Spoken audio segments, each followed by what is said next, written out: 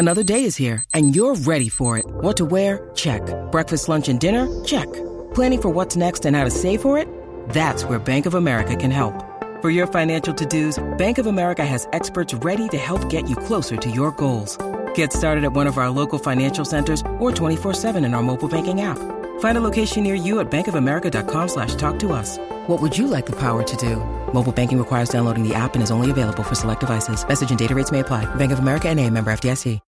When you need mealtime inspiration, it's worth shopping Kroger, where you'll find over 30,000 mouth-watering choices that excite your inner foodie. And no matter what tasty choice you make, you'll enjoy our everyday low prices, plus extra ways to save, like digital coupons worth over $600 each week. You can also save up to $1 off per gallon at the pump with fuel points. More savings and more inspiring flavors make shopping Kroger worth it every time. Kroger, fresh for everyone. Fuel restrictions apply. Hey guys, it is Ryan. I'm not sure if you know this about me, but I'm a bit of a fun fanatic when I can. I like to work, but I like fun too. It's a thing. And now the truth is out there. I can tell you about my favorite place to have fun. Chumba Casino. They have hundreds of social casino style games to choose from with new games released each week. You can play for free anytime, anywhere. And each day brings a new chance to collect daily bonuses. So join me in the fun. Sign up now at ChumbaCasino.com. No purchase necessary. VGW Group. Void where prohibited by law. See terms and conditions. 18+. Hello, and welcome to the latest episode of the Brighton Rock Podcast, the podcast about the beautiful club within the beautiful game. The beautiful game which is holding a World Cup tournament at the moment. And England's group contains, Iran, USA and Wales. An interesting mix, all in the top 20, world top 20 at the moment. And it seemed like the perfect time for me to welcome back my latest guest, who's been on once before. Keen-eared listeners will know. It's Amir Jafari, who is from the States and is an Albion fan. Welcome back to the podcast, Amir. How are you doing? Good, Russ. Thanks for having me back. I miss seeing your face, buddy. There's not many people say that, I have to say. Good to see you too. You're looking well, looking smiley. And I'm not surprised because we're recording this on the day of the second round of our Group B games. England are, as we're recording, due to play in a couple of hours' time. Iran have already played their second game, and you're beaming from ear to ear, Amir. I wonder why that might be. Oh, man. And the game started at 3 a.m. my time here in Denver, Colorado. So, but let me tell you, it was worth it, even though it was nerve-wracking. I expected us to, I'll be honest, I expected us to lose today. After the way we played against England, and just a lack of any energy, I wasn't hopeful today. I thought prior to the World Cup, I thought we had a good chance because I had watched some of Wales' games, and they're not on England, Spain, Germany, France level. The game was great. I mean, I don't think I've ever seen us play that well in a World Cup game. I mean, apart from one shot on target that Wales had, and I forgot who was the one that was a header who hit it right at our goalie. I mean, that was their only threat, like the 15th minute. I mean, from the 20th minute on, I mean, it was completely one-sided. I think Wales was surprised because they had so much possession. I don't think they were expecting that, and I think that kind of threw them off a little bit. But our counterattacks were amazing today. Coming into this World Cup, one of our good players, Sardar Azmoun, who plays in the Bundesliga. He had been our highest goal scorer in qualifying and didn't start for England, which was kind of a shock, but he was coming off a calf injury from the Bundesliga. So I was really bummed about that because him and Taremi up front they're the life of the team. I mean, we go as they go. If they play well, we play well. Taremi's had a great year at Porto, Champions League Player of the Week, I believe once or twice. He was in excellent form. So when he didn't start for England, Azmoun didn't start, I was a little nervous. I was like, oh, he came on.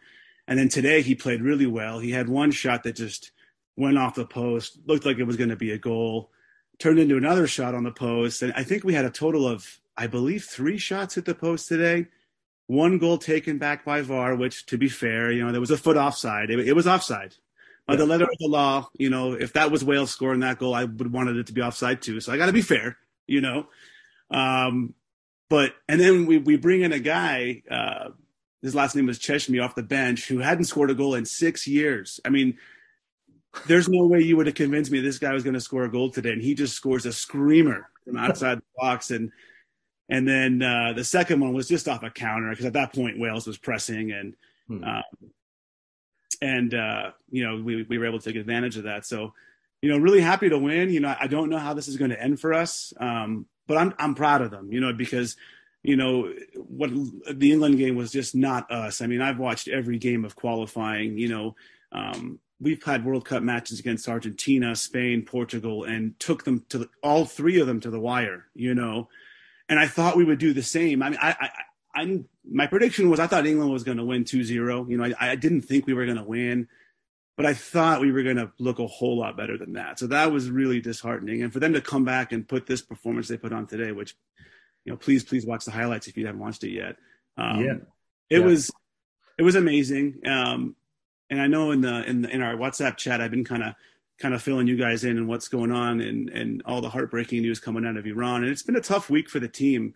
And to be honest, almost like a civil war has developed for people who support the team and don't support the team now. And a big pocket so what happened was about 2 weeks before the World Cup started, and I'm sure hopefully the listeners are aware of all the protests going on in Iran for women's rights and equal rights. And unfortunately, a lot of young people have died as a result of protesting.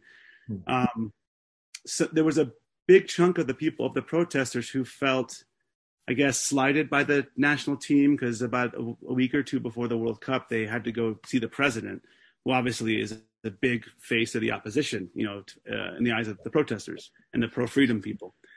And the players gave him a jersey because that's the customary thing. And a lot of people were upset because they were, in some people's opinion, kind of just being obedient. But knowing what goes on in Iran, like, it's not like America, where you could snub the president and it's not going to be a big deal. That's not okay. I mean, you'll be jailed for that there. So there's a lot of people, and some in my own family, that they wanted England to kill us. And I was just like, what? I was like, why? Because they were just so upset with the team. And then, of course, there's the other side. There's a good chunk of the protesters that support the team. And I'm sure you noticed before the England game, our players, not singing the national anthem. Yes. That may not be a big deal to some people, but in an authoritarian country like Iran, that took, excuse my language, massive balls to do that.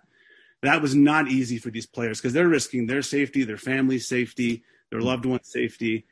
And it's hard to believe all the news that come out of the camp in Iran right now, but there was a lot of buzz this week that the government actually had people at the team hotel in Qatar just constantly supervising them, making sure that they behaved, making sure they didn't say anything that was against the government. And it was eating the team up. I mean, and then, of course, today before the game, they kind of did sing the national anthem, but my opinion watching, you can be a judge. It looked very half-hearted. It looked very like a gun to your head. I have to do this. And it was heartbreaking because during the anthem, there was a lot of people there that were pro the team and pro the protesters, who were just crying, and because they were just upset. And the players were upset too. And then a lot of people are mad at the players for singing the anthem today. But in my opinion, from what I'm seeing, they're not on the government side.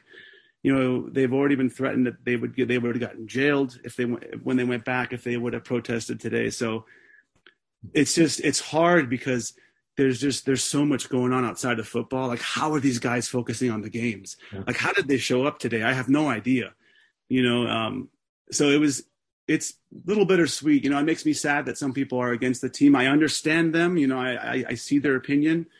I don't agree with it. But I respect it because I have members of my own family who have that opinion. It's tough. And just because, these guys, in my opinion, from what I've seen, from the things that they've said before the games, it's obvious whose side they're on. We had a friendly against Uruguay about a month ago where they covered the patches of their jerseys that had the Iranian flag on there. So, don't tell me these guys don't care. You know what I mean? So it's been cool, and it's been nice because I feel like a lot of fans of the sport are kind of learning what's going on, and we're getting like external support for the team. Someone made a comment earlier. I was really disappointed that some of the European captains who said they were going to wear the rainbow armband backed out because of a yellow card, and I get it. 2 yellow cards and you're out.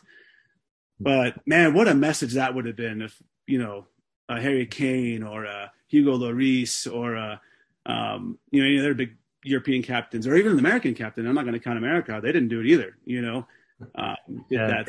It's been a crazy World Cup, and it's for a lot of reasons. It's because of the Qatar. It's because of what's going on with Iran. It's because of what's going on, how they treat homosexuals in that country. There's so much to talk about. I'm sorry. No, that's fine. All of that's great, and it's a lot to unpack there. Just one thing to mention, actually, because we've only been last podcast was after the first game, the opening game of the tournament. Yeah. So, of course, the England game, everyone will know now the scores, of course, but England beating Iran 6-2. As you said, there was no singing of the national anthem. There was a lot of talk in the run-up from external criticism about whether Iran should be there as well. Again, that's not about the people; it's about the regime in charge, and also not just that, but over accusations of supplying arms to Russia, and also there's some accusations that they were flying armed drones and using those weapons over Ukraine as well. So there was that element, plus obviously what is essentially a civil war of sorts going on already, isn't there?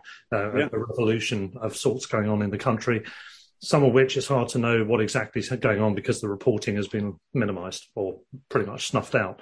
But I think there's a difference between Russia, which was banned from being able to take part in this tournament, and what's happening with Iran. I think, first of all, it was interesting that FIFA, who say they're not political and want to bend, and, it's not that I'm saying Infantino is pally with Putin, but Infantino is pally with Putin. And they wanted Russia to carry on. And it was only when Poland said, well, we're not playing them in the playoffs, so that's not going to be happening, that it just forced their hand. I think they might have ended up still in the tournament. However, they were excluded, but that is because they've attacked another nation. I think where you've got an internal conflict going on, that probably, I think, divides it into a different category. There is an argument to say, should Iran be there? But if Iran is there, I think it's representing the situation much more prominently. It's highlighting a situation. We already know what's going on in Russia and Ukraine. But with Iran, I think there's been a lot of talking points and things I didn't know about this.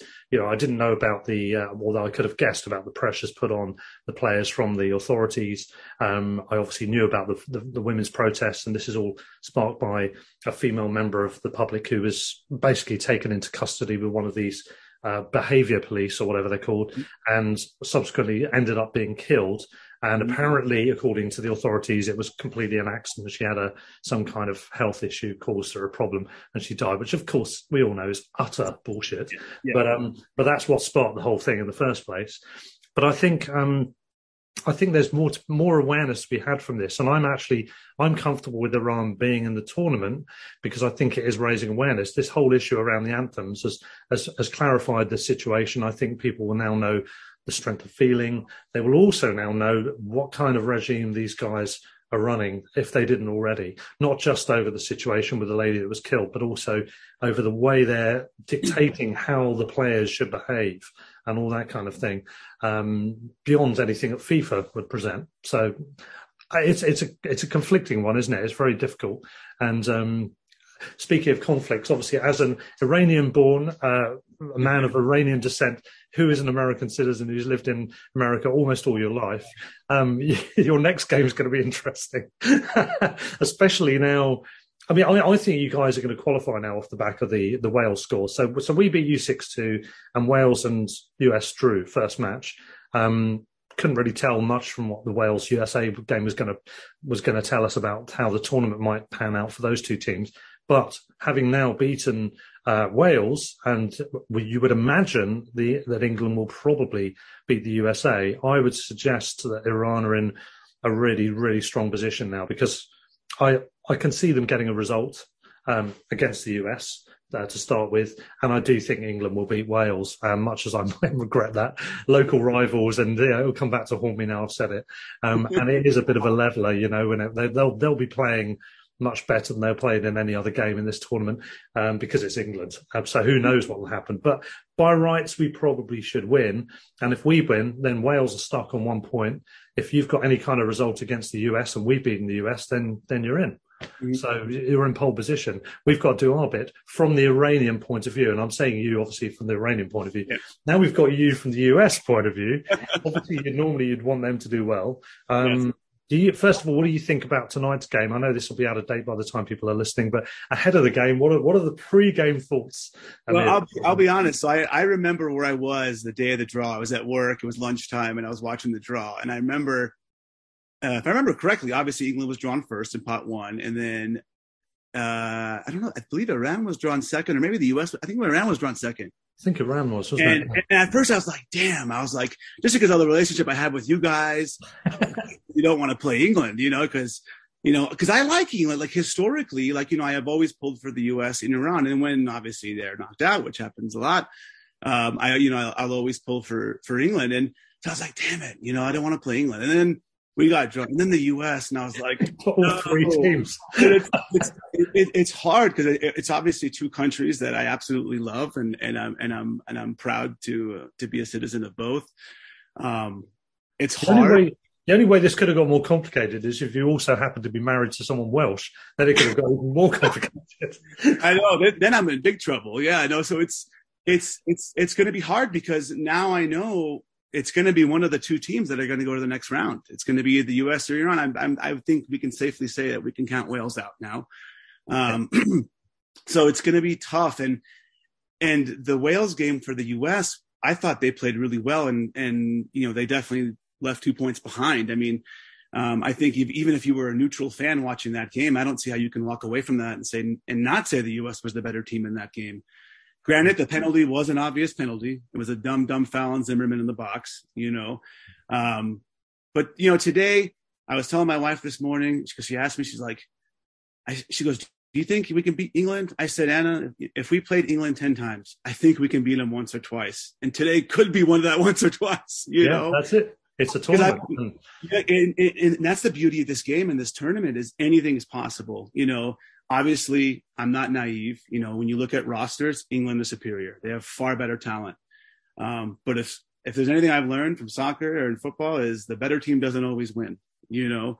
I think it's going to be important for England to come out just like they came out against Iran. Come out guns blazing, come out hard, put the pressure on the U.S. back line. I think if this game goes into halftime 0-0, I'd start getting a little nervous if I was an English fan. Just start. I wouldn't say I'd be nervous. I would say I'd start getting a little nervous. But, it's hard to predict what's going to happen because, I do want the U.S. to win. My heart wants the U.S. to win. My head says England's going to win. But I just hope it's a great game. I hope it goes better than my other team's game against England. But you know what? If Saudi Arabia can beat Argentina, then anything's possible. Yeah. I mean, that was the shocker of the tournament for me. Exactly. Amazing. I was going to say, let's go through these games. So, England was on day two. We got the 6-2 win. There was a few precedents set there, actually. First of all, it's the first 6-2 result in World Cup history, apparently. That's not particularly amazing to hear. It's be fairly surprised if there were other results, but you never know. Jude Bellingham, who is highly regarded as one of the great rising talents in the game, this is his first tournament, and he's only the second teenager to score in the World Cup for England, the other being Michael Owen. So he got off the mark first in the scoring. And we've then gone on to get Saka with 2 goals, Sterling, Rashford with one of his first. He just came off the bench and he had a couple of touches and hit it into the goal all in one move. Boom. Not a bad introduction. And then Grealish also came in, and his goal celebration, which is a tribute to a young fan. That was beautiful. That was beautiful. It's lovely. I like it. You're missing one first, though. Yes, go on. It was the first time an Iranian has ever scored 2 goals in one game. That's never happened before. Yeah. And I think it's also the first time we played you as well. There's a game in the 40s, which... Yeah, definitely before I was born. Apparently England don't recognise it as a friendly. I think, well, did we play it or not? Because if we played it, it's a game, and if it's not a tournament game, it's a friendly. I don't know, but apparently that was the only other time we played you. But England don't recognise it for some reason. I've no idea why. So this is the first, certainly the first competitive time. And as you said, an Iranian scoring 2 goals, and it was of course Taremi, who's a very well regarded player, pulling up plenty of trees in Porto. Decent league. Yeah, decent player. He's probably not the kind of guy Albion would go for example, because of if he was 21, maybe, but you know. He's 30, unfortunately. Yeah, he's a talent. And the fact that he still popped out 2 goals there, admittedly, the penalty was a bit soft, I think, at the end. Oh yeah, I'm a very non-biased football fan. Like, honestly, I call it how I see it. Like, even I was like, that was soft. I thought Ronaldo's penalty yesterday was, in my opinion, that in the Prem that would not have been called. No but chance. Yeah, maybe if it was us playing Man City, they'd call it. But Yeah, I think that was soft, and I think the commentators and the experts over this side reporting on it were seemingly quite accepting of it, which I was surprised because I thought that was more contentious. There was one day in the Qatar game, and it was a Qatar player. It was, in my opinion, one of the most obvious penalties that I've ever seen. I'm interested to see your take when you see it. And they went to VAR and they didn't call it. And I'm like, what the hell were they watching? He straight up just bulldozed someone over in the box, and it's been inconsistent, which is frustrating, because you don't know when that inconsistency is going to burn your team. Exactly. Yeah, there is that. And you mentioned the penalty for Ronaldo. That's also set a precedent because he has now scored in 5 World Cups, the first player to achieve this. It also means, not unsurprisingly, that he's the youngest and the oldest player to score for Portugal in a World Cup as well. Whether that will ever get beaten, who knows?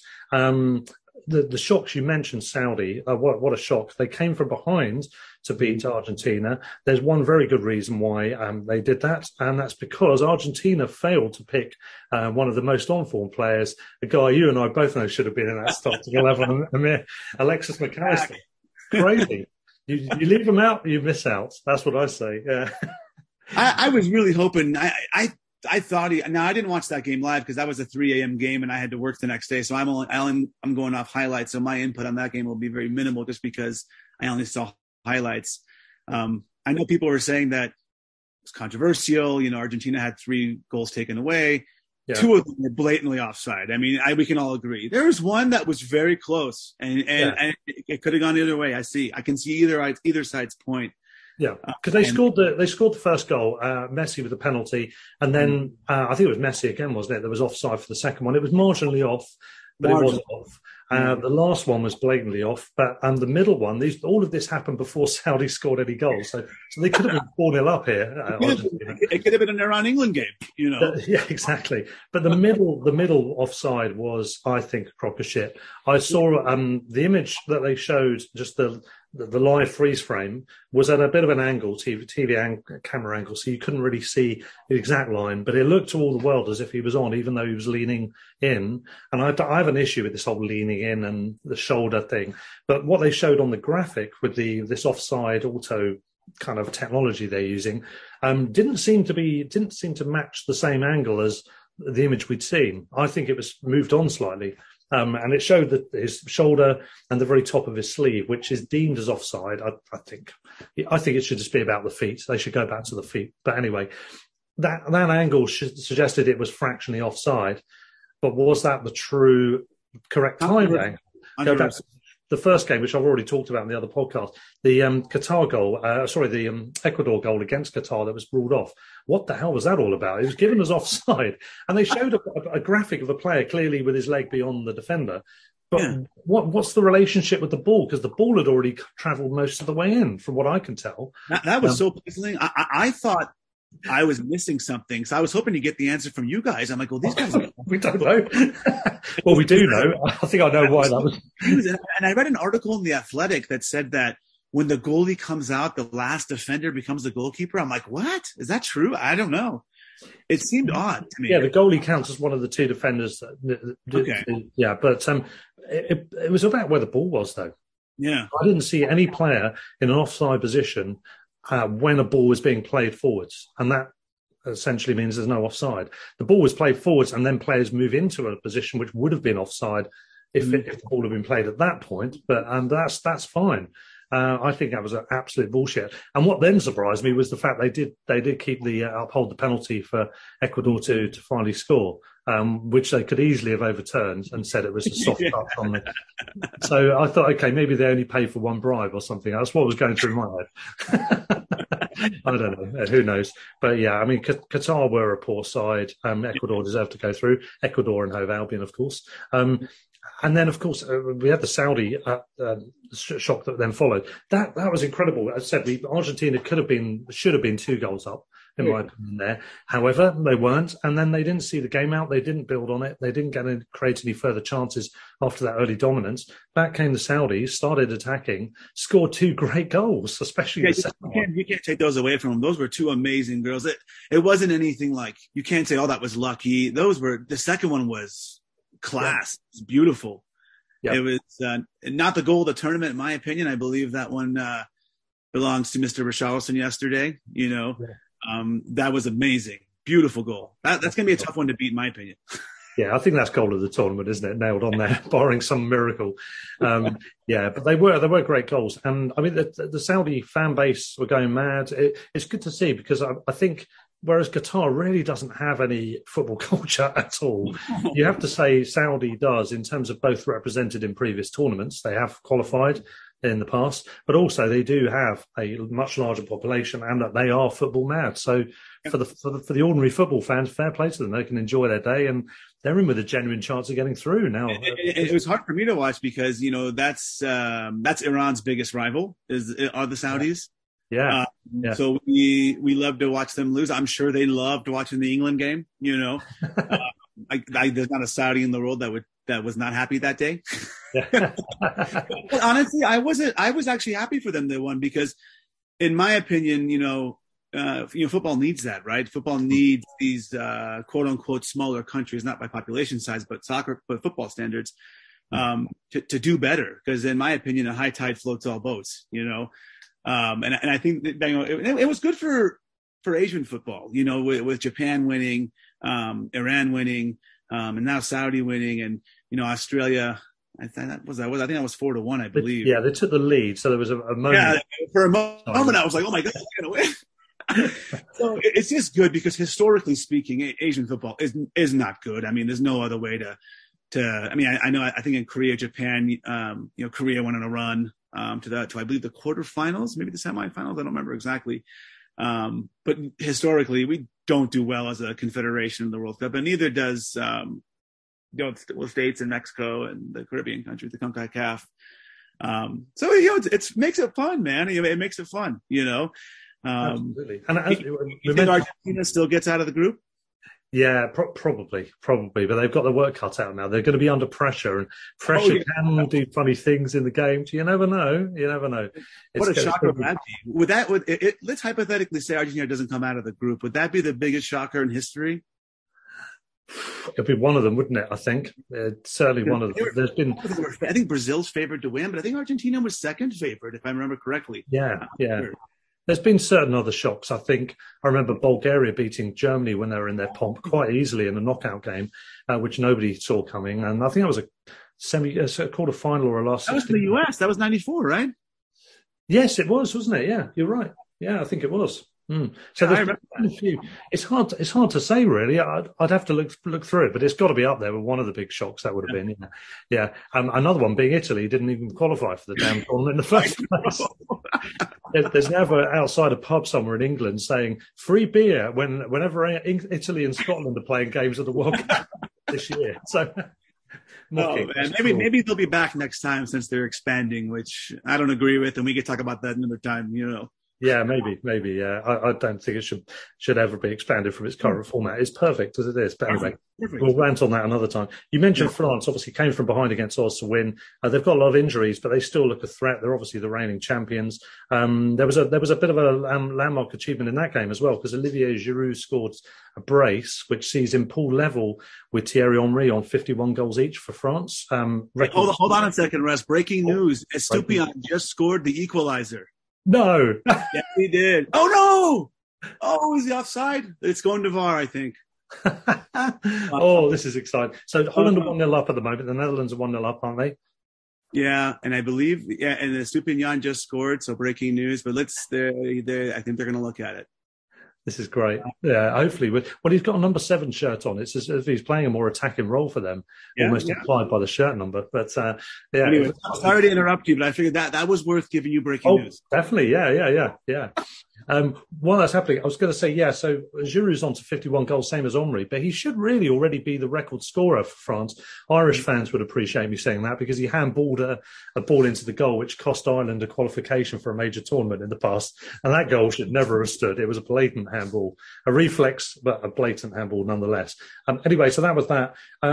France still a big threat, I guess. Denmark, Tunisia, entertaining looking goalless draw. Lewandowski missed a penalty for Poland, and that ended up as a goalless draw. That was interesting.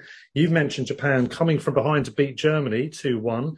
I noticed, again, keeping the Albion thread going, when Mitoma came on, they seemed to be playing better. I'm just saying again. He comes in for us. Start the Seagulls. Trossard, Belgium, they struggled. He wasn't starting.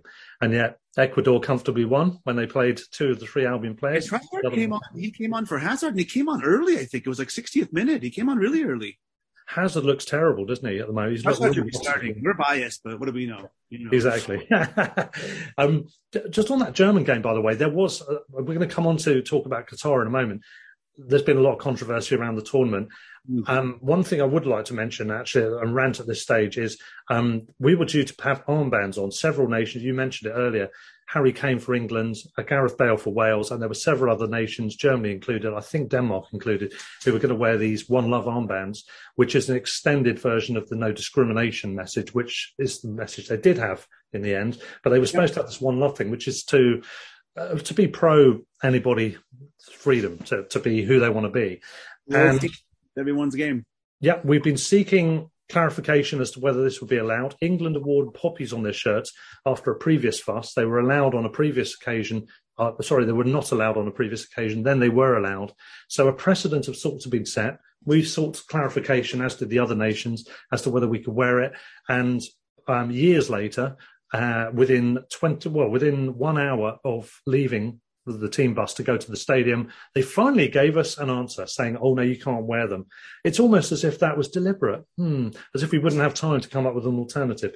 And then it was a disgrace, yet another disgrace to do with the organisation and administration of this tournament. And I hold FIFA and Qatari authorities duly accountable for this.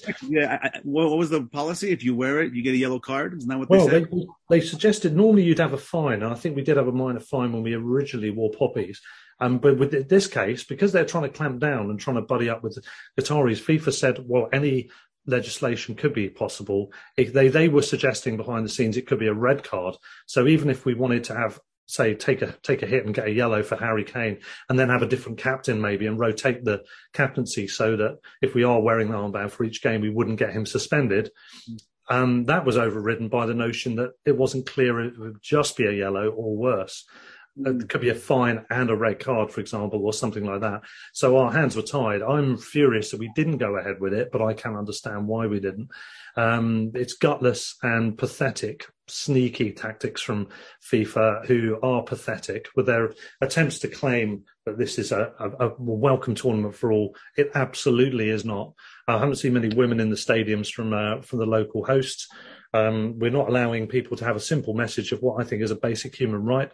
I don't think it's a matter of making some kind of political statement. The only thing that was overtly political about this World Cup is the staging of it in the first place and the ridiculously uncalled for and weirdly robust tirade that Infantino came up with on the eve of the tournament, coupled with this cringing kind of attention-grabbing speech in the stadium on the opening game, which there was no need for and was completely impromptu and just makes the guy look like a fool. So this armband thing was a disgrace. Rainbow mask being worn by a journalist was refused entry into the media centre. I think it was a British journalist, I'm not quite sure. He was asked to take it off. I think it was a Welsh journalist, actually. He was asked to take it off and he said, well, no, it's my mask. I'm doing it for COVID, whatever. And they refused to let him go in. People with rainbow bucket hats worn by many, predominantly the Wales fans, were excluded from doing that, despite, again, FIFA saying that they were going to be allowed to wear them and rainbow flags to be donned as well. All of that, they backtracked on it, confiscated the various items in question, despite their original suggestions of being permitted. Qataris aren't known for such backtracking. Of course, this seems astonishing. Surely not. and there was there was an Iranian fan today on the TV that had a national team jersey on it with Masa Amini's name on it, and she was removed from the stadium. Right. Yeah, and that was, and I was like, come on, And then the other thing I was going to ask you about it, what did you think of Germany's protest during their group team photo? Yeah, sorry, I distracted myself. I was going to come back around to that. Yeah, that was great. So the Germans who were going to have the armband, I think, as well, it did an impromptu protest instead, where they had the usual thing. They come out on the pitch. There's a team photo, which is normal protocol, and all 11 of the first team starting team just posed with a hand cupped up over their mouth as if to suggest forced silence, which is great. And I don't know if there's going to be any repercussions from that. It would be even more ridiculous if they did, because maybe they would just all happen to be coughing when the photo was taken. I don't know. I mean, I would have. It was great. Yeah. Repercussions, but I'm glad they did it. And this is a World Cup unlike any other in my lifetime, with just all the politics and things going on. It's just, you never think a World Cup game would take a backseat, but it kind of has in some instances, Yeah. And we're not even through 2 group stage games. Yeah. It's mad, isn't it? I think the Qataris have got this need to kind of establish themselves on the world stage to make their presence known, because I think, isn't it, the backdrop is that they, amongst other nations in the Middle East, are concerned about their status, their standing, whether they can hold court and keep their own established nation, with the possible threat they could get enveloped by other nations. So I think they're investing a lot in England. I think they've got part investment in Barclays Bank, in Sainsbury's. They own the Harrods Group. They've bought, obviously, PSG over in France. There's a number of foreign investments involved. And I think that's probably at the heart of the motivation of what they're doing. But you've got to say the underhanded tactics have brought into light things that they probably wouldn't have wanted to happen. And the more they're trying to censor things, when the whole eyes of the world are on them, the more ridiculous it looks. And the more ridiculous it looks for FIFA, who are a sham organisation as well, that should no longer exist as far as I'm concerned. But anyway, the fantastic gesture from the Germans. I was going to say as well, the German Interior Minister, did you see what happened there? No, I didn't. She was there as a VIP, obviously, of the German government. She was sitting next to Infantino, she was wearing a One Love armband. Oh, that's amazing. Right, there was a couple of pictures, really awkward looking pictures. He's staring up into the distance, but you could see how awkward the whole thing was. What was it comparing his troubles to? His freckles as a kid to the migrant workers dying, and I'm like, I couldn't believe he said that. I mean, if a commissioner of the NBA or the NFL, the NHL or the MLS said that here, I'm pretty sure they would lose their job. Yeah. And I think he should lose his job. I think his position is untenable. He wasn't responsible for the awarding of this tournament to this nation, but everything he's done in the recent past has been absolutely disgusting. Saying don't make it political, and then he makes it political himself. The whole backtracking, they're saying it's a compromise. So FIFA are involved in that backtracking as well, not just Qatar. And he's done nothing to really conquer the real issues. There are major human rights issues, which it doesn't cost them much, to my mind, to allow those gestures to take place. Let it go there. Let that be a talking point. Doesn't mean you're disrespecting Qatar's culture. And I think the whole thing about Qatar culture is a bit of a misnomer, to be honest, because I don't really think really hard. And honestly, like I had a lot of discussions about Qatar and them hosting the World Cup, and I don't know if you saw, but Netflix released a documentary about 2 weeks ago called FIFA Uncovered, where I watched that, and I'm not going to lie, it made me feel like a piece of crap for even watching the World Cup. But part of me is like, okay, like, do I think it in a perfect world, if we were really having World Cups in different places for diversity purposes, okay, great, but you cannot have a World Cup in a country where being gay is illegal. That should automatically, you're done.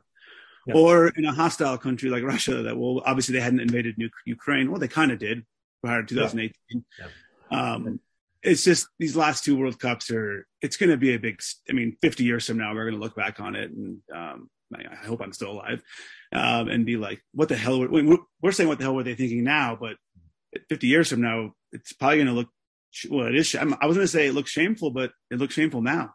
Yeah, 50 years from now. Yeah, I hope because of progress across the world that it will look even more shameful looking back in years to come. But it is shameful now. It's disgrace. It stands out like a sore thumb as well. It's such a ridiculous departure from the usual the usual appointments, and it's great to have it in different parts of the world.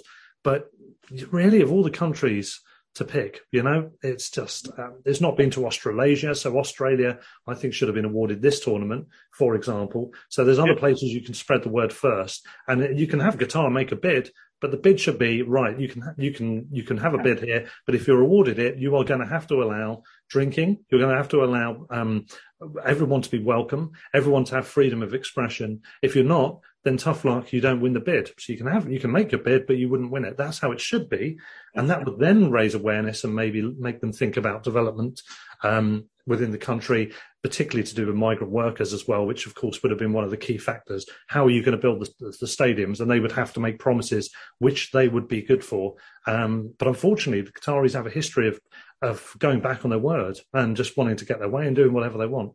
And as long as they're doing that, none of the promises mean anything anyway. It's a shame. It's FIFA's shame, this World Cup. It's the FIFA shame World Cup and the FIFA sham World Cup as well. Yeah, it's tough to know, a year from now or 6 months from now, we look back on it and, what are we going to think? I mean, obviously whoever wins this is still a world champion, but just a lot of lessons I hope that we'll learn, just not only to Qatar, but not having it in the freaking winter. Yeah, exactly. So, I mean, some teams, I mean, especially the ones that have guys that play in the Prem and the Bundesliga, they had a week to prep for this. It's that's crazy to me. Yeah. It just doesn't fit, does it? It just doesn't fit properly at all. No. Yeah. There we go. Well, just round up the rest of the football then. So, obviously, we have Portugal-Ghana. There's an interesting game. Ronaldo got that goal, as we mentioned. They ended up winning 3-2. There was nearly a really good bit of drama at the end when you had the sneak around the back, nick the ball off the goalie routine. Have you ever seen that in a game of this magnitude on this stage, like a World Cup or a Euro? No, not in this magnitude. No, I saw it literally 2 weeks ago in an English league game, but really, which was in fact exactly the same approach work from the attacker, but he didn't have defenders so near him. Because the difference being, of course, quite a lot of lower league football, you're still playing long balls. The goalkeeper, everyone just goes up the field. So the defenders go up with the attackers, and they're way away from the goalkeeper. Whereas here, you've got short ball options on. So as soon as there's a threat, there's defenders nearer. So they were able to snuff out the danger. I thought Ghana looked good, and honestly, yeah. I think that, and I'm still going to stand by it. I think they're going to come out of the group. I think they're better than Uruguay and Korea. I could be wrong. But I still like them. I really do. Yeah, it's great. It's good. I'm hoping Japan do as well. My wife's Japanese. And there's been some interesting stuff about Japan. In a previous tournament, there was a thing about them, fans clearing up the stadium after them, which is just the Japanese. Is brilliant. And there was an image going around, I don't know if it's true, of the dressing rooms after Japan left post-match for their last game against Germany, and they'd left it in impeccable condition. Again, I'm not sure if that's a true image or not, but I suspect it probably is. They did the same thing. This has been done a lot before. They did it in Asian qualifying in 2018 when they played against Iran in Tehran. They did the same thing. So This is not something I haven't seen before. I think it's amazing. I think it just shows how much class they have. Yeah.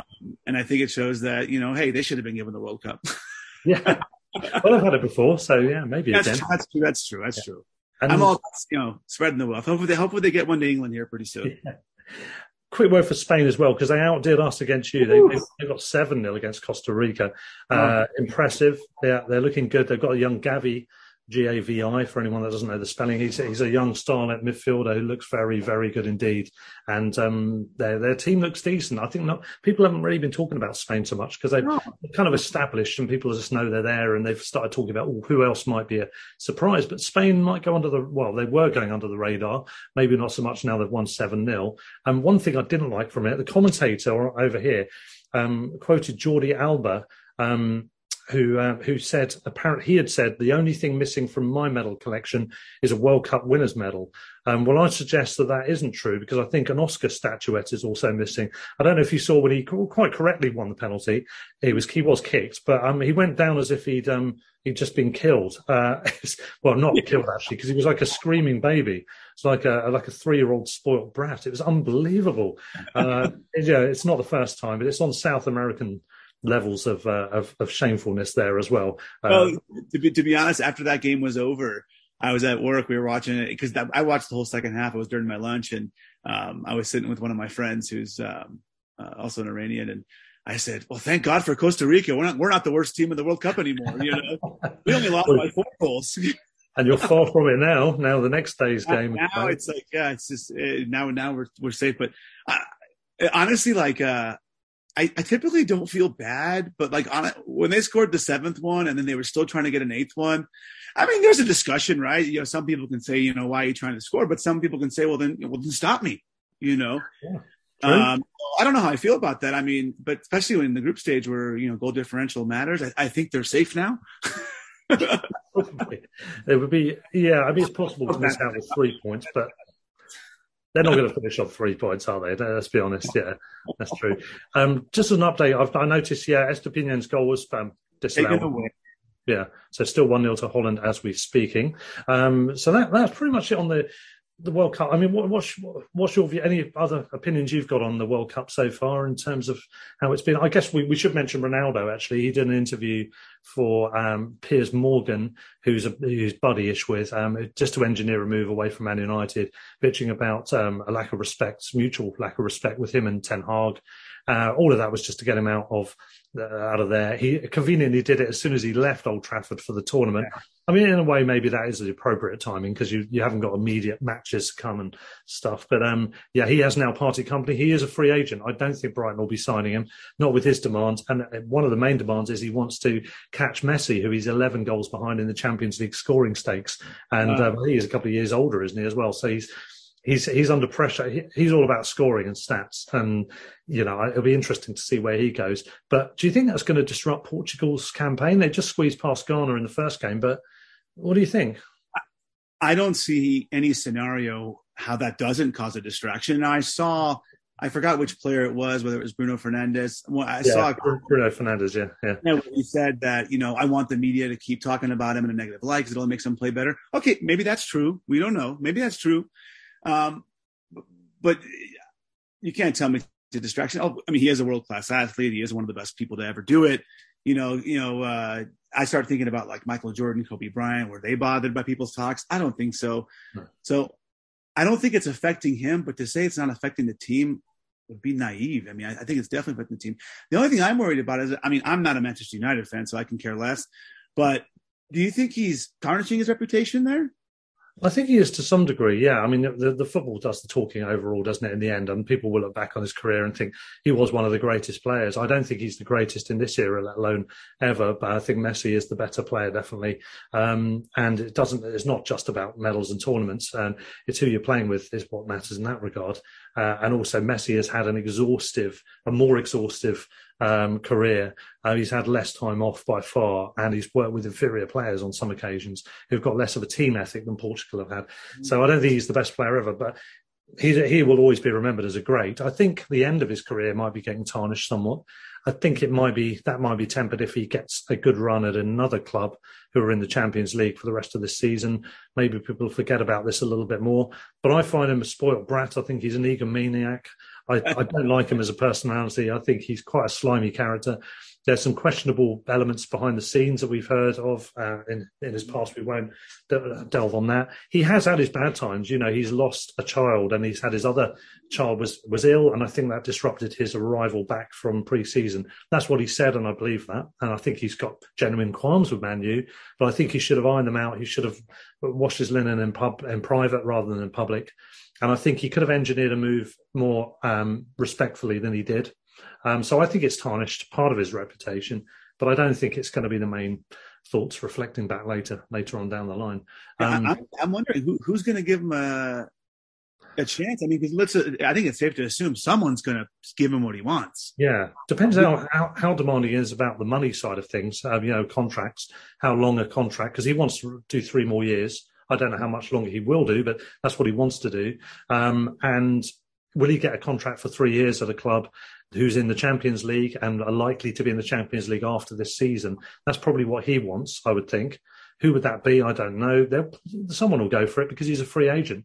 You haven't got the fee, you've just got the wages. And when you factor in how much you would have been spending on the fee and you justify that as part of the wages, it's not such a bad deal. So someone will come in for him, I'm sure. But I hope Messi keeps the Champions League scoring record. And that suits me. I know.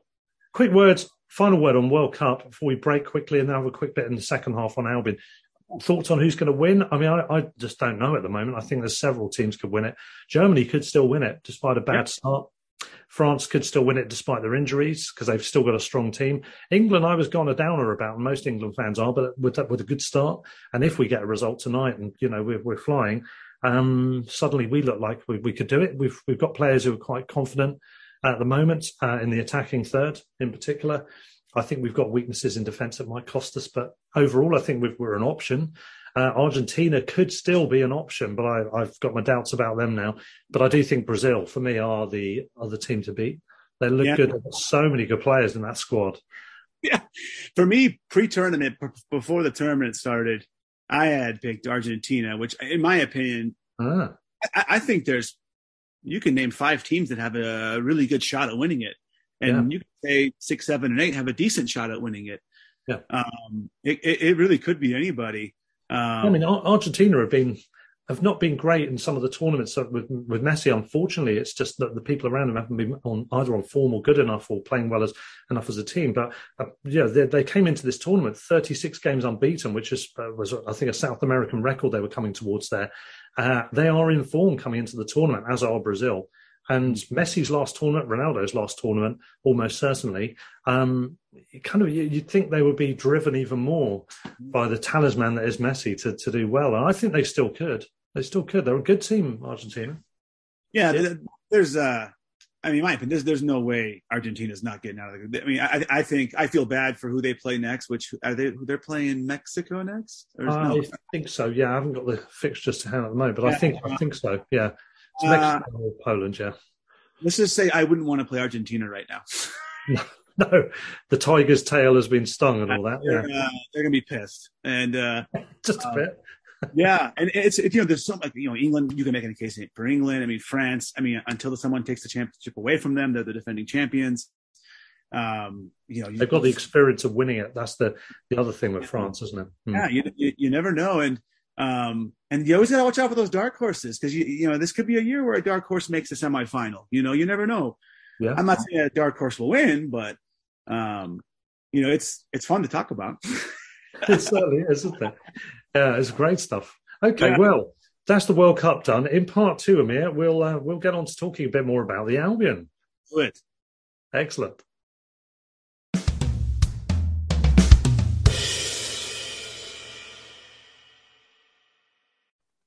And so to part 2 with me, Russell Guyver, and my special guest, Amir Jafiri, my stateside Albion supporting buddy of Iranian descent who's supporting Iran and USA and England maybe as well now with his new affiliations. So many teams to support. But one of those, of course, is the Albion itself. We're going to come on to that in a minute for our part 2. Just before we do a quick update on the World Cup. Estepinian's been involved again. He's had what happened, Amir? You're watching it, aren't you? He had a beautiful, beautiful shot on target, just inside the box, and it was a deflection off the goalie. And Ecuador's captain, which I'm sorry, I cannot remember his name right now. He just tapped it in. It was a beauty, and brilliant. It's a tight game right now. It's kind of anyone's game right now. I think Ecuador has some life. Yeah. Albion. I love it. There was some picture of some Ecuador fans at the World Cup with an Ecuador flag, but it's got a Brighton and Hove Albion logo in the middle of it. I thought brilliant, the official club. And I think one of them is this guy who's been doing loads of vlogs. He seems to be based in England, and he's going along to loads of Brighton games. I think he must have a season ticket because he's going to loads of games and vlogging. I haven't seen his stuff yet, but apparently he's quite entertaining. How could you be an Ecuadorian living in England and not pull for the Albion? I mean, it would make no sense. Absolutely. Yeah, exactly. So he might be one of the 3 in the picture. But anyway, there we go. So on to the Albion then. Right, last time we had you on, I think we've spoken a couple of times, I think, on the pod. I'm trying to remember what the last occasion was. I think it might have been after your visit. It was after the visit, yeah. So you've come over. You've only been able to go over once so far to see the Albion in the flesh. Unfortunately, it was in the Ali Reza Jahanbakhsh days, and you did get to meet him, which was great. Obviously, the Iranian connection. I got to meet him and a lot of other guys. It was fun. Yeah, which is fantastic. But unfortunately, it wasn't a winning game. In fact, it was a losing game. I think we lost 1-0 at home to Saint. Yep. Who are our next opponents, as it happens, albeit at St Mary's this time. I mean, so far not so good on the visiting front, but supporting the Albion, you've picked a great era. It's all down to you, Amir. You've brought us on from strength to strength. We've got a fantastic manager. We have had a fantastic manager beforehand. Things have changed around a bit. How have you found it since we last spoke, and how have you found it being an Albion fan? Fun. I love it. Just to talk real quick, we have a stateside Seagulls supporters group here that's growing. I've had in the last couple of months, I've had 2 expats from Brighton that now live in Denver reach out to me, and we've got plans to go watch games together. That's where you live, by the way, for those that don't know. Denver, isn't it, in Colorado? Yeah. Yes, Denver, Colorado. Sorry, the Mile High City. Yeah, about a mile above sea level. But yeah, the fun has been growing. The group has been growing. It's been so fun. It's been fun for me to kind of just because everything that's happened to me ever since I became a fan. I mean, just real quick, I'll tell you again. Back in 2017. I had a coworker in my dental office that was a huge Chelsea fan, and he'd always have the games on. And I kind of I'd walk by, I'd watch it. But I was kind of a casual soccer fan. I would watch all the U.S. and Iranian national team games, and of course every World Cup. And I would watch the Euros, of course, because that's the second best tournament in the world. Yeah. But I didn't watch any league. I didn't watch the Premier League, the Bundesliga. I would watch Champions League semifinal and final. That's it. Yeah. And so I wanted a club to support in England. And I was like, because I did my research, and obviously I found, it's the best league in the world. There's no doubting that. This World Cup alone proves it by the number of players we have in the World Cup. And I found a poll. I just found a random questionnaire that you fill out, and it tells you what club to support. And I got Swansea, and they had just gotten relegated. I'm like, well, I can't cheer for them. They're not even in it anymore. And it just so happened, Ali Reza had just signed with Brighton. So I said, well, that's done deal. That's my team. And I still remember this, because we had a common friend, Josh, who does a wonderful podcast himself too. It's called Together BHA, who introduced you and I. And we started talking, and I had a trip planned, and I got tickets for my wife and I reached out to you, and you were so generous of your time, and then you and your wife, and we got to have some amazing Indian food that we still talk about till this day. All right. Yeah. And just how you treated me, and how your group of supporters treated me and my wife was remarkable, because you didn't know me that, and you didn't know me. I could have been some quote unquote plastic fan, as they say, right? Yeah. And I was new, and it was fair to say that, because I was just so new to the club, and just, and I remember we were, I don't know, it was after the Saints game. We were at a bar, and Allison was there, and I forgot what bar we were at, but, and I remember you were asking me, you said, if Ali Reza were to leave, are you still going to support the club? And I said, I'm not going anywhere. And I said, this is my team. This is always going to be my team. I don't even care if another Iranian, there is one that plays for Brentford, Godos. This is my team. And it's just, and everything that's happened with the club is just, how inclusive it is, and how together it is, and how welcoming it is to everyone, is what I'm most proud of. And trust me, being here, I get it all the time, especially when soccer fans come to my work and they're like, I had a guy last week that was like, why the hell do you support Brighton? They suck. And I was like, no, they don't. We were a top 10 team last year. What are you talking about? And he's a Chelsea fan. And I was like, and we're one ahead of you right now. So yeah, who sucks? Who sucks here? It's just so fun. I watch every single game. Obviously COVID kind of hurt my chances of returning to England, because we had plans, and then we were very blessed to have a child. And so that kind of delays my plans a little bit more, but I will see you again one day. I don't know when, but it will happen. And then, I'm hearing rumors in the stateside chat and then on Twitter about a potential game in New York City this summer. Yeah, that is apparently happening. Yeah. The club have made strong suggestions that is happening. barring hope dramatic you change and of your situation. lovely wife consider that trip, because New York in the summertime is beautiful. Yeah. Okay. We It's might 6 hour jump across the pond, But it's been awesome, and obviously losing Potter was hard. I was really upset because as a fan, I grew attached to him.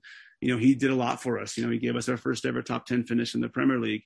We had some rough seasons where you had your boos and you had your Potter outs, and he handled it with class, in my opinion. And even when he left, I wasn't upset. I mean, let's be honest, it wasn't surprising, but some of the comments that he made afterwards about his, that really rubbed me the wrong way. And I might have said some expletives that I'm not going to repeat on the air, where I don't want to say I'm cheering for his failure, but I kind of am. I always cheer for them to lose every week now. Let's be honest. So we all do. I can't say I'm not. I'm not. I wouldn't say I'm like going out my way to do it, but I'm definitely kind of wryly grinning every time I see a bad result for them. Most particularly because it keeps them just below us at the moment. Yeah. So back to square one when he moved over there. He's no better off so with far. Our new manager, Mr. RDZ himself, I love that guy. I love his energy because my wife even says, like, when we score a goal, he celebrates like he's one of us. He does, we had the Wolves game where he ran the whole length of the touchline. Did you see that? Yeah. He just ran the whole way. He's gone on the pitch twice to celebrate. He had a brutal start to his campaign. I mean, it was just a brutal schedule for us. There was a couple games that I think, that comes to the Forest game at home. I think we let them off the hook. The Brentford game, that one we can't argue. They were better than us that day. I mean, that was top to bottom. They owned us. But the Wolves game was amazing. And then, how we ended it before the break with Villa was disappointing. I really thought we were going to win that game.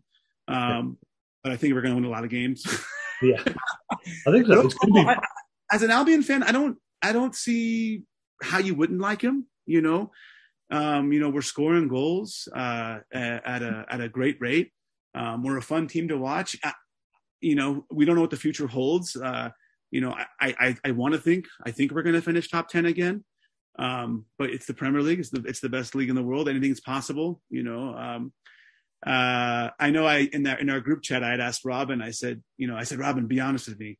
What are the chances we lose Caicedo or Trossard? And he said, low, maybe next summer. Cause I'm like, that's my biggest fear is this January, we're going to lose one of them. And I still think we are. I don't know what your thoughts are on that one, but. I'm probably inclined to agree with Robin, actually. I think, the chances are against it. Hopefully you're wrong. But yeah, Tony Bloom doesn't like doing business in January, that both ways around really. And I just think it will be too disruptive to our season. I don't think we're wanting to buy players in that. It's not a good time to buy players. So if you're selling, you're going to need to replace. And yes, we've got succession planning and someone might come through the ranks, but I'm not sure any such player will be ready in January. Depending which player happens to be sold, we may not have the replacements ready-made enough to avoid it being an upset to our seasonal flow, so to speak.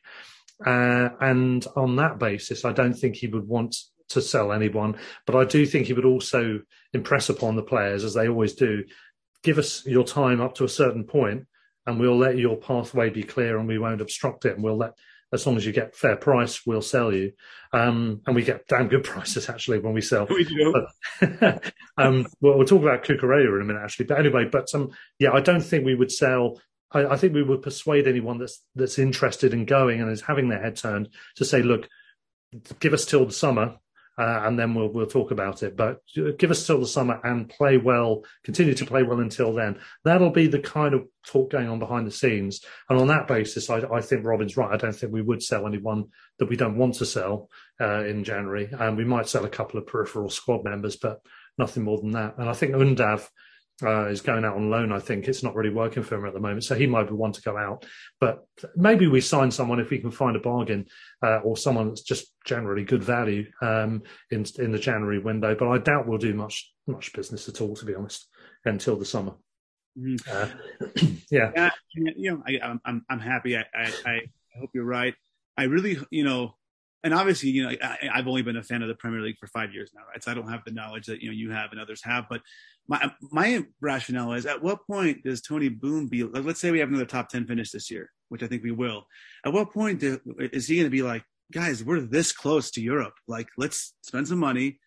But I know at the end of the day, it comes down to players and players wanting to play for big clubs. I get all that. I really do.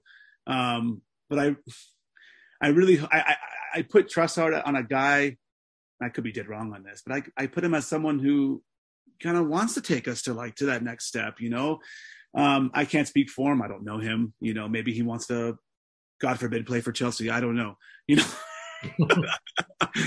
but it's exciting, and you know, we'll see what happens in the summer. You know, I was actually going to ask you if you think Brighton's going to try and make any moves in the window. Yeah, I don't know. But the only thing is, there was talk of the Ukrainian centre back. I've actually forgotten his name now. He was playing for Shakhtar under De Zerbi, and I think we might be interested in him.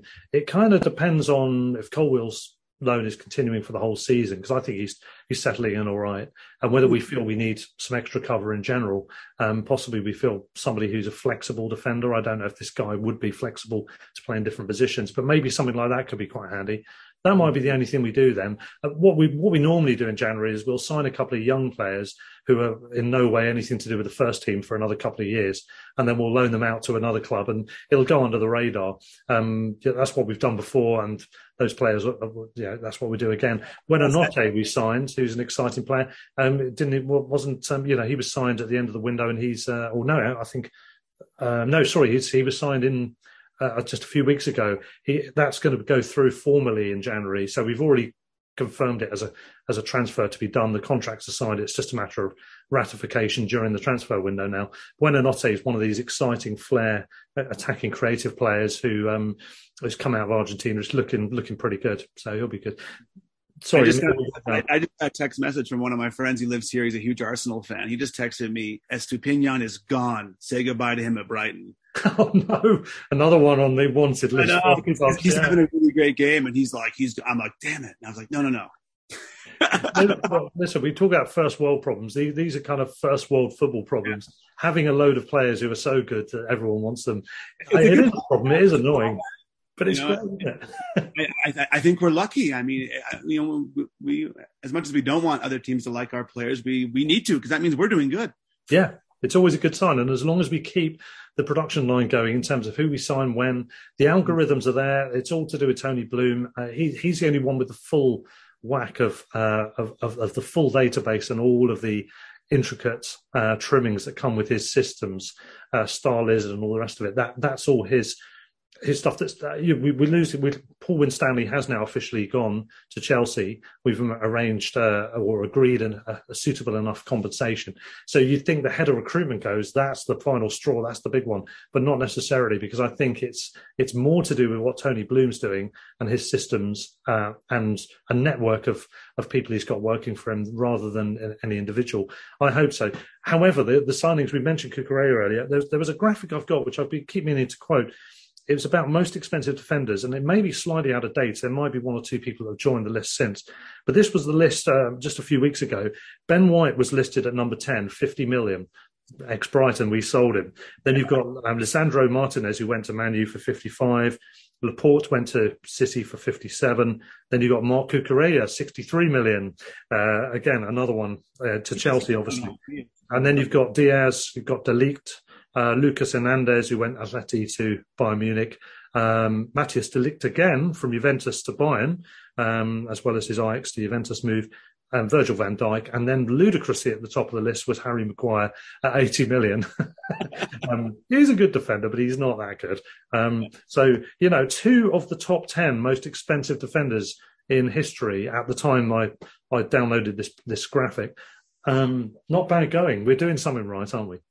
We've come a long, long way together, right? Baby, as the song goes, yeah. And that's amazing. And that's something to be proud of, and that's something to be excited about. I think I asked you this when the Potter news came out, and I said, I think my exact question to you was, has this ever happened before? Is there a precedent for one club to just pillage like we've been pillaged? Like, has that happened before? Yes. I think you said not to this extent, right? Not quite to this extent, but you've had the Southampton-Liverpool thing, where Southampton had a very good academy historically. In the past as well. You had Alan Shearer, you had Theo Walcott, and various others. But in the modern era, there was a number of players came through either good recruitment, players they brought in young who were already partly ready-made, or players who come through the academy, and Liverpool ended up poaching 3 or 4 players. That was seen as an irritation by all Saints fans, as you'd imagine, all going to the same club. That's the nearest that's come, and obviously that included Mane and Van Dijk, who we tried to sign as well ourselves in the past. That was that era of player, so not the recent past. But on this level, no. When you think of, they took Potter, they took his original backroom 3, but also took Bruno, also took our goalkeeping coach, Ben Roberts, who's highly regarded. They've also now taken the head of recruitment, Paul Winstanley. They also took 2 youth scouts, and they've taken 2 youth players earlier on in the year as well. So that's proper pillaging, isn't it? And Paul Barber said on an interview for another podcast, the Albion Raw, that was last week, suggesting that they don't really have an issue with Chelsea. They would potentially do business with them again. It's about if the price is right and if it's appropriate timing for us to be selling people in general. That was the general gist of it. So it wasn't as if he was going to put a halt to dealing with Chelsea because enough's enough, and let's deal with other clubs. They still might deal with Chelsea, which great. I wrote back to my friend. I said, you guys can have a Stupinian on Arsenal for 100 million. Exactly. It's all yours. Still 1-1, is it, by the way, in the game? So it's still 1-1, and it's a great game. It's very back and forth right now. Very back and forth. Yeah, great game. Good stuff. Brilliant. Yeah. Fun. Excellent. Well, next on the agenda, obviously at some point you'll have to come over, and we will hope to see you when you come over. We might be in the States at some point. Who knows? Probably don't come over and watch Southampton again, because that'll be too painful. Or maybe exercising demons. It could work the other way. But what we will do next, I think we've definitely got to get you back on. We're planning in the near future to do a stateside related episode. It's long overdue. Although we've had you on, we haven't covered a wider kind of fan base in the States. So we're hoping to do that. So would you come back on for that, perhaps? I absolutely I would, and I think we would get a great turnout for that one. And I encourage everyone who doesn't follow already to follow at BHAFC Stateside. That's kind of our main. It's run by Paul Dorsey, but it's our main page. We actually, Paul's done an incredible job with another one of our members designing our very own Stateside Seagull scarf. So I've seen those online, yeah. And it's a fun community. We talk every day. 2 of them are actually there right now in Qatar. They're big fans of the USA. So they're there to support against your lads. I'm sorry. That's all right. That's all right. But no, it's fun. It's gonna keep growing, and we hope to one day host the team here. And I hope the New York City rumors aren't rumors anymore and become true. But time will tell. Yeah, indeed. It certainly sounds like it's definitely happening for the summer next year. Let's hope so. Well, Amir, it's been a pleasure, and I will speak to you when we have that next podcast. I'm sure we'll be chatting online in the meantime anyway. It's always been a pleasure. So we've got to sign out in the traditional way. You're going to join in with me, aren't you? So I'm in. Here we go then, Amir. Stand or fall. Up the Albion, baby. Let's go. I can't wait for the break to be over. I can't wait to see how this season ends for us, see how the Carabao Cup run ends for us. I know we didn't have much time to talk about that, but that was big too. Thank you so much for having me on. It's been really fun.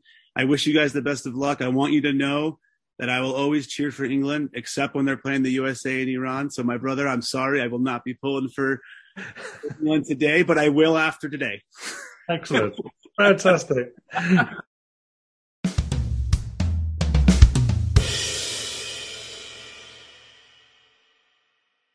Sports Social Podcast Network. Hello, it is Ryan, and I was on a flight the other day playing one of my favorite social spin slot games on ChumbaCasino.com. I looked over at the person sitting next to me, and you know what they were doing? They were also playing Chumba Casino. Coincidence? I think not. Everybody's loving having fun with it. Chumba Casino is home to hundreds of casino-style games that you can play for free anytime, anywhere, even at 30,000 feet. So sign up now at ChumbaCasino.com to claim your free welcome bonus. That's ChumbaCasino.com and live the Chumba life. No purchase necessary. VGW Group. Void where prohibited by law. See terms and conditions. 18+.